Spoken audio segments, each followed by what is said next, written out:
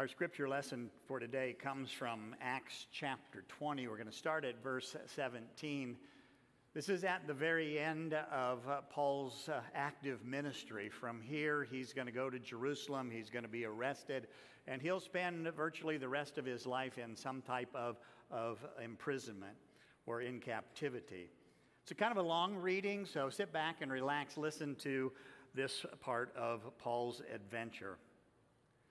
Now from Miletus he sent to Ephesus, and he called the elders of the church to come to him. And when they came to him, he said to them, "You yourselves know how I lived among you the whole time from the first day that I set foot in Asia, serving the Lord with all humility and with tears and trials, and that happened to me through the plots of the Jews.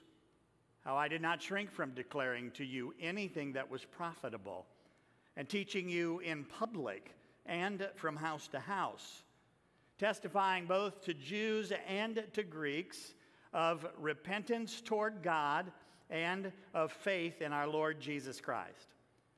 And now, behold, I'm going to Jerusalem and constrained by the Spirit, not knowing what will happen to me there, except that the Holy Spirit testifies to me in every city that imprisonment and afflictions await me. But I do not account my life of any value, nor as precious to myself, if only I may finish my course and the ministry that I received from the Lord Jesus to testify to the gospel of the grace of God. And now, behold, I know that none of you among whom I have gone about proclaiming the kingdom will see my face again.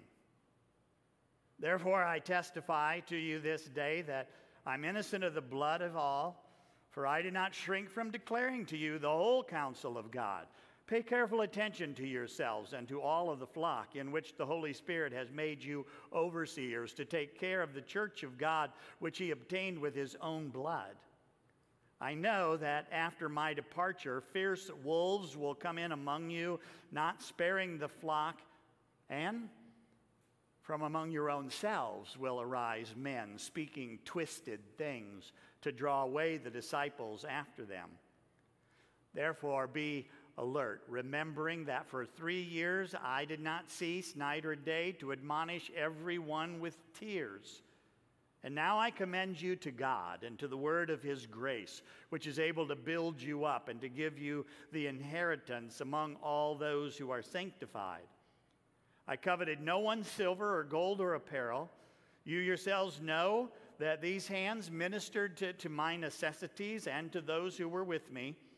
In all things I have shown you that by working hard in this way, we must help the weak and remember the words of the Lord Jesus, how he himself said, "It's more blessed to give than it is to receive." This is the word of the Lord. Grace, mercy, and peace from God our Father and from our Lord and Savior, Jesus Christ. Amen. Well, we've been chasing this theme ever since Easter Sunday, resurrection. This changes everything. And last week, we witnessed this sort of radical transformation in the life of a man named Saul, who would later be known and come to be known as Paul, and the change that the resurrection created in him couldn't be more dramatic. Now, in this week, we're going to see the end of Paul's active ministry before he's imprisoned. But here's what you need to know. Approximately 22 years have expired between last week and this week. It feels that way sometimes, doesn't it? And Paul has covered a lot of territory. Take a look.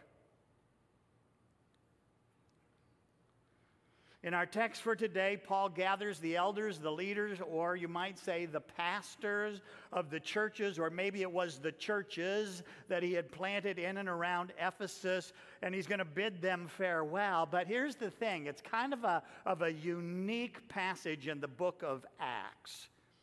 Because in every other sermon or speech that's recorded in Acts, it was delivered to groups of unbelievers, seeking to draw them into faith in Jesus. And this is the only place in Acts where a message is delivered to believers, to people who have already come to know and to trust in Jesus.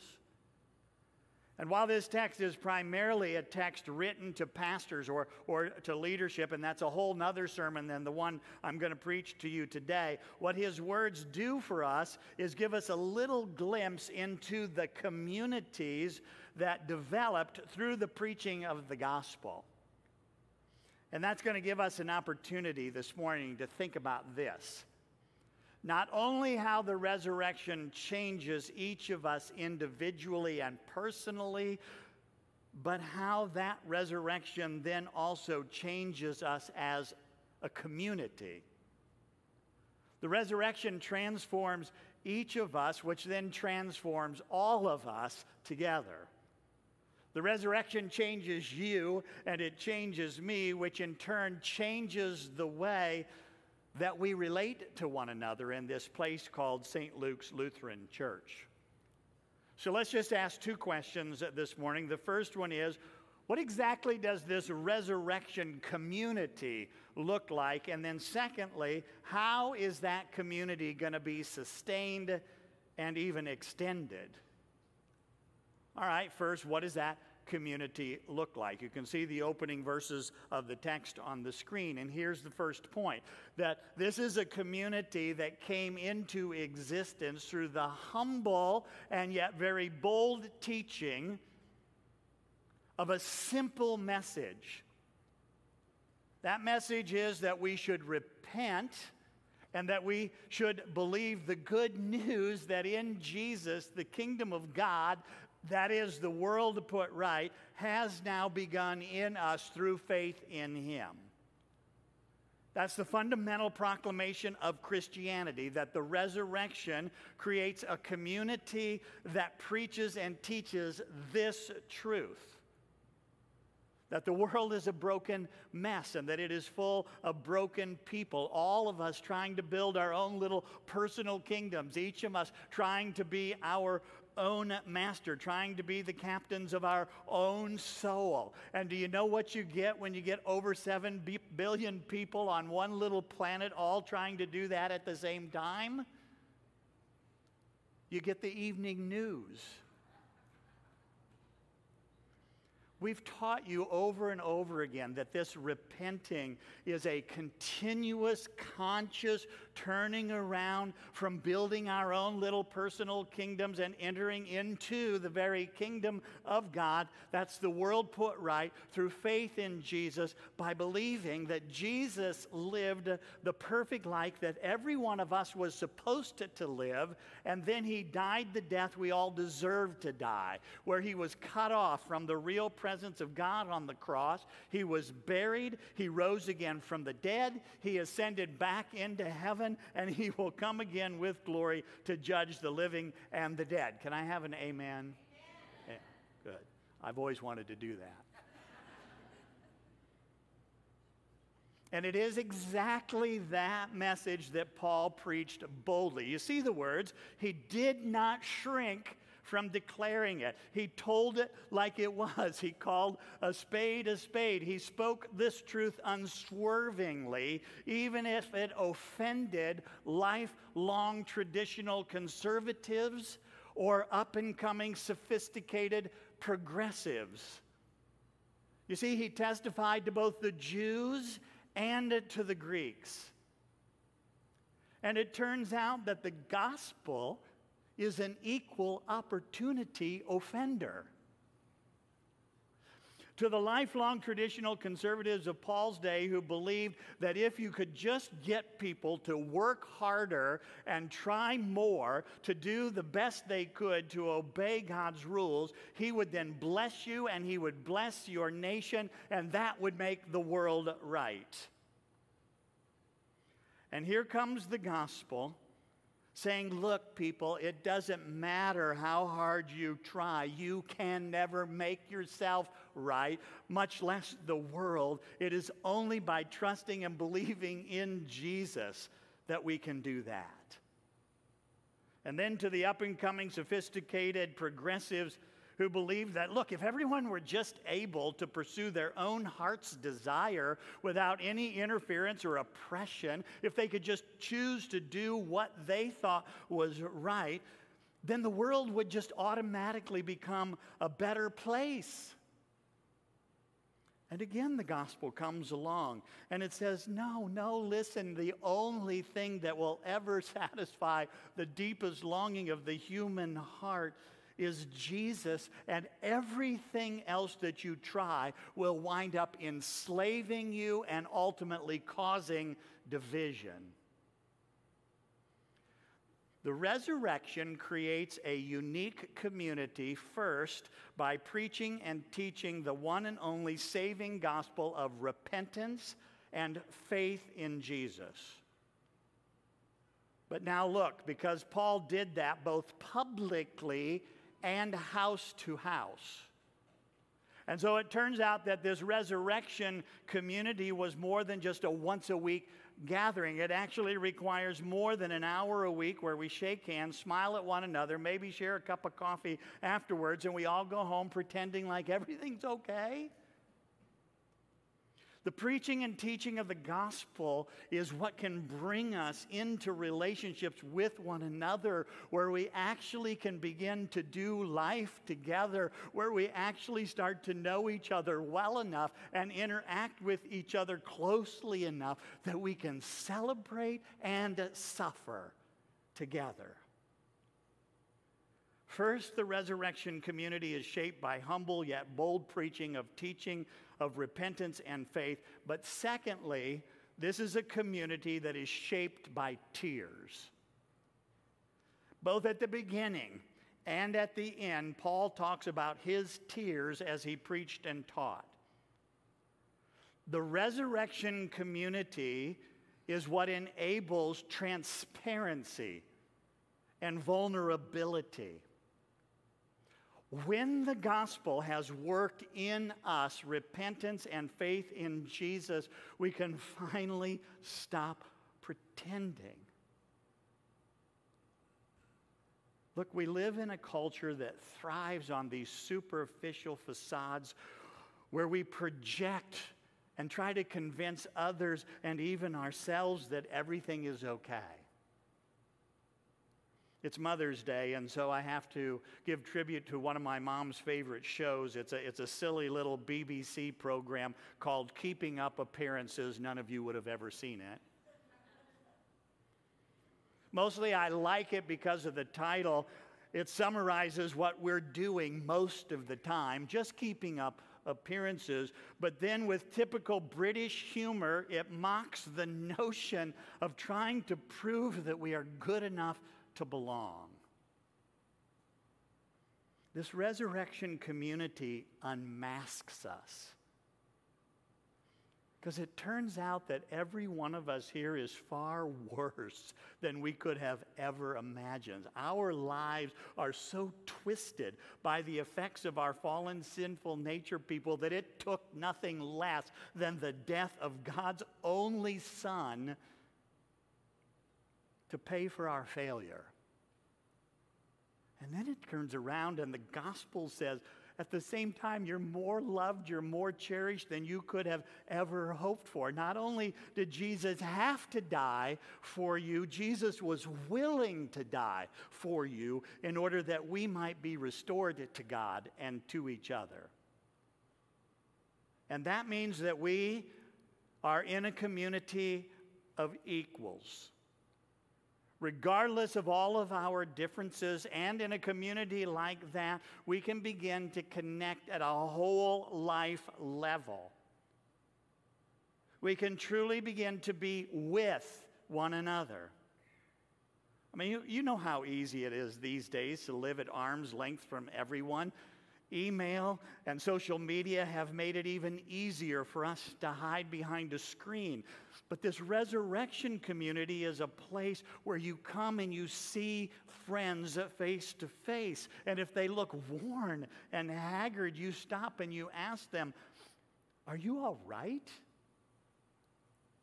And when they burst into tears, your lives begin to connect at a whole new level. Look, I'm as thankful as the next person for this wonderful gift of online church, especially through this last season of the pandemic. But it cannot begin to replace being here live and in person. What does the community created by the resurrection look like? It's shaped by the gospel, number one. Number two, it makes us transparent and vulnerable. And finally, number three, it then binds us together with a bond like no other. It made me think of that old hymn, "Blessed be the tie that binds our hearts in Christian love."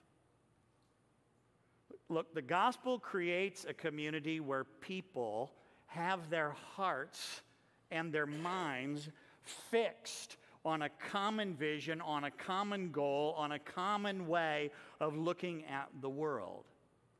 And that binds us all together because we're not all the same. And this isn't a social club. This isn't like the runners club or the photography club where we have just this one little thing in common, a common interest that binds us together. This is a community that is held together because we are all faced at and focusing on the same thing. Looking at, believing in, trusting in the life, the death, the resurrection, the ascension, the promised coming again of Jesus. And it is that common commitment that supersedes all of the differences that would divide us. That's what allows Christianity to bridge every social and economic and cultural gap. Because we have this one thing in common. Because of our repentance and our faith preached and taught, which makes us transparent and vulnerable with each other, all of a sudden we discover that you can actually be friends with people who are radically different than you are. Because in Christ you have eternity in common. Now I hope you see what that means. I know that it is hard to have friendships across any sort of cultural barrier. And let's be honest with ourselves. Most of us choose to hang out, we become friends with people who are like us. But in Christ, we have the opportunity and the ability to be friends with people who are different from us. Different education, different background, different race, different political opinions, different everything. But this resurrection community is a place where you can make friends with people that you would never otherwise have opportunity to know, and that enriches you in ways that are beyond description. So that's the community that the resurrection makes possible. Now let's close this out by asking, how in the world are we supposed to sustain and even extend it? Look, our text closes with these words. In all things I have shown you that by working hard in this way, we must help the weak and remember the words of the Lord Jesus, how he himself said, it is more blessed to give than to receive. Now look carefully and note first of all that it doesn't just happen. Look, the church is constantly in danger of being torn apart and tearing itself apart. It doesn't take much of a historian to realize that this grand and glorious resurrection community that I'm going on and on about is often a stumbling, staggering, messy community. As one commentator I read this week put it, it is a God's wonder that the church exists at all at this date. And so we keep going back over and over to the truth. Repent and believe, repent and believe, repent and believe. And we remember that while it is grace all of the time and nothing but grace, it's not by works so that no one can boast. We are more than simply passive recipients. Look, we're not just inanimate objects getting a new coat of paint every week. We are active participants in the grace that is being poured out upon us. And that involves a commitment to be present with one another as often as possible, to be engaged with a smaller group of believers outside this time of worship who are actively challenging and encouraging one another to live by the gospel. Look what Paul says. By working hard at being the resurrection community, we must help the weak. And the weak includes all of us at some point. Sometimes we are weak spiritually. We've been drawn down a path where we've turned back again to building our own little personal kingdoms, and we need to work hard at holding one another accountable. But sometimes we're also weak physically as well. Like when you fall off a bicycle and fracture a whole bunch of bones. Or when you hear the cancer diagnosis. Or a son or a daughter is in crisis. Or you lose a job, or you can no longer afford your rent. Look, the resurrection community is sustained and it is extended when we work hard to help the weak physically and spiritually, remembering the words of Jesus, it is more blessed to give than it is to receive. Now, anyone who has ever tried it will testify to the truth of Jesus' words. When you have been transformed by the power of the resurrection, when it has changed everything about the way that you think and act personally, you will experience the incredible blessing of becoming a giver. And sometimes that simply means giving your time, maybe volunteering for our vacation Bible school. I heard that they still need some helpers. Or maybe it's serving out there in the larger community by giving your expertise or your talent. You know what the biggest struggle is? The biggest struggle is trying to match the needs out there with the resources that we have, connecting people who need help with their math homework with people who know math.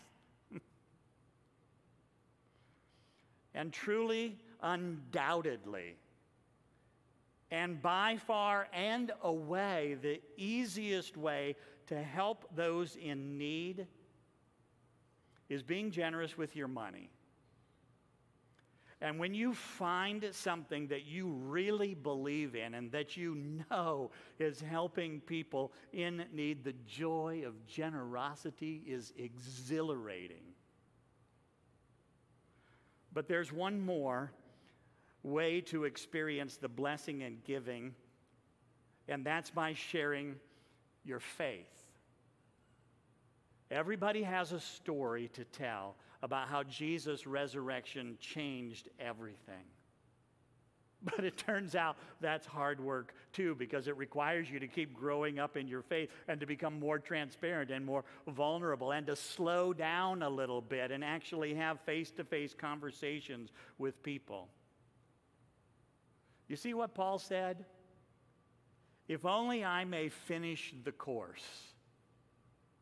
Now, Paul uses this athletic metaphor elsewhere to describe his life when he says things like, I've run the race, I've fought the good fight. And you all know this, that an athlete in training is single-minded. His or her life is arranged around preparing for the next race, diet, sleep, training.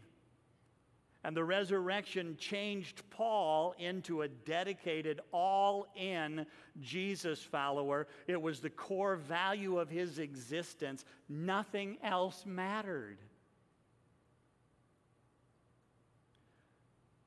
But I will confess to you today that more often than not, even though I'm a full-time church worker. I've been more of a hobbyist follower of Jesus. You know, I like to dabble in it without letting it consume my every waking hour. I like to read a little Bible and go to a little church and say a few prayers and give away a little money, and I honestly feel better about myself and my relationship with God. But the resurrection changes everything again today. Jesus died and we are forgiven. Jesus rose and we are born again to work hard at helping the weak, which is you and me and the person sitting next to you, and experiencing this blessing of giving. The resurrection changes each of us, and that changes all of us together. Amen. Now the peace that passes all understanding, keep your hearts and minds in this true faith unto life everlasting. Amen.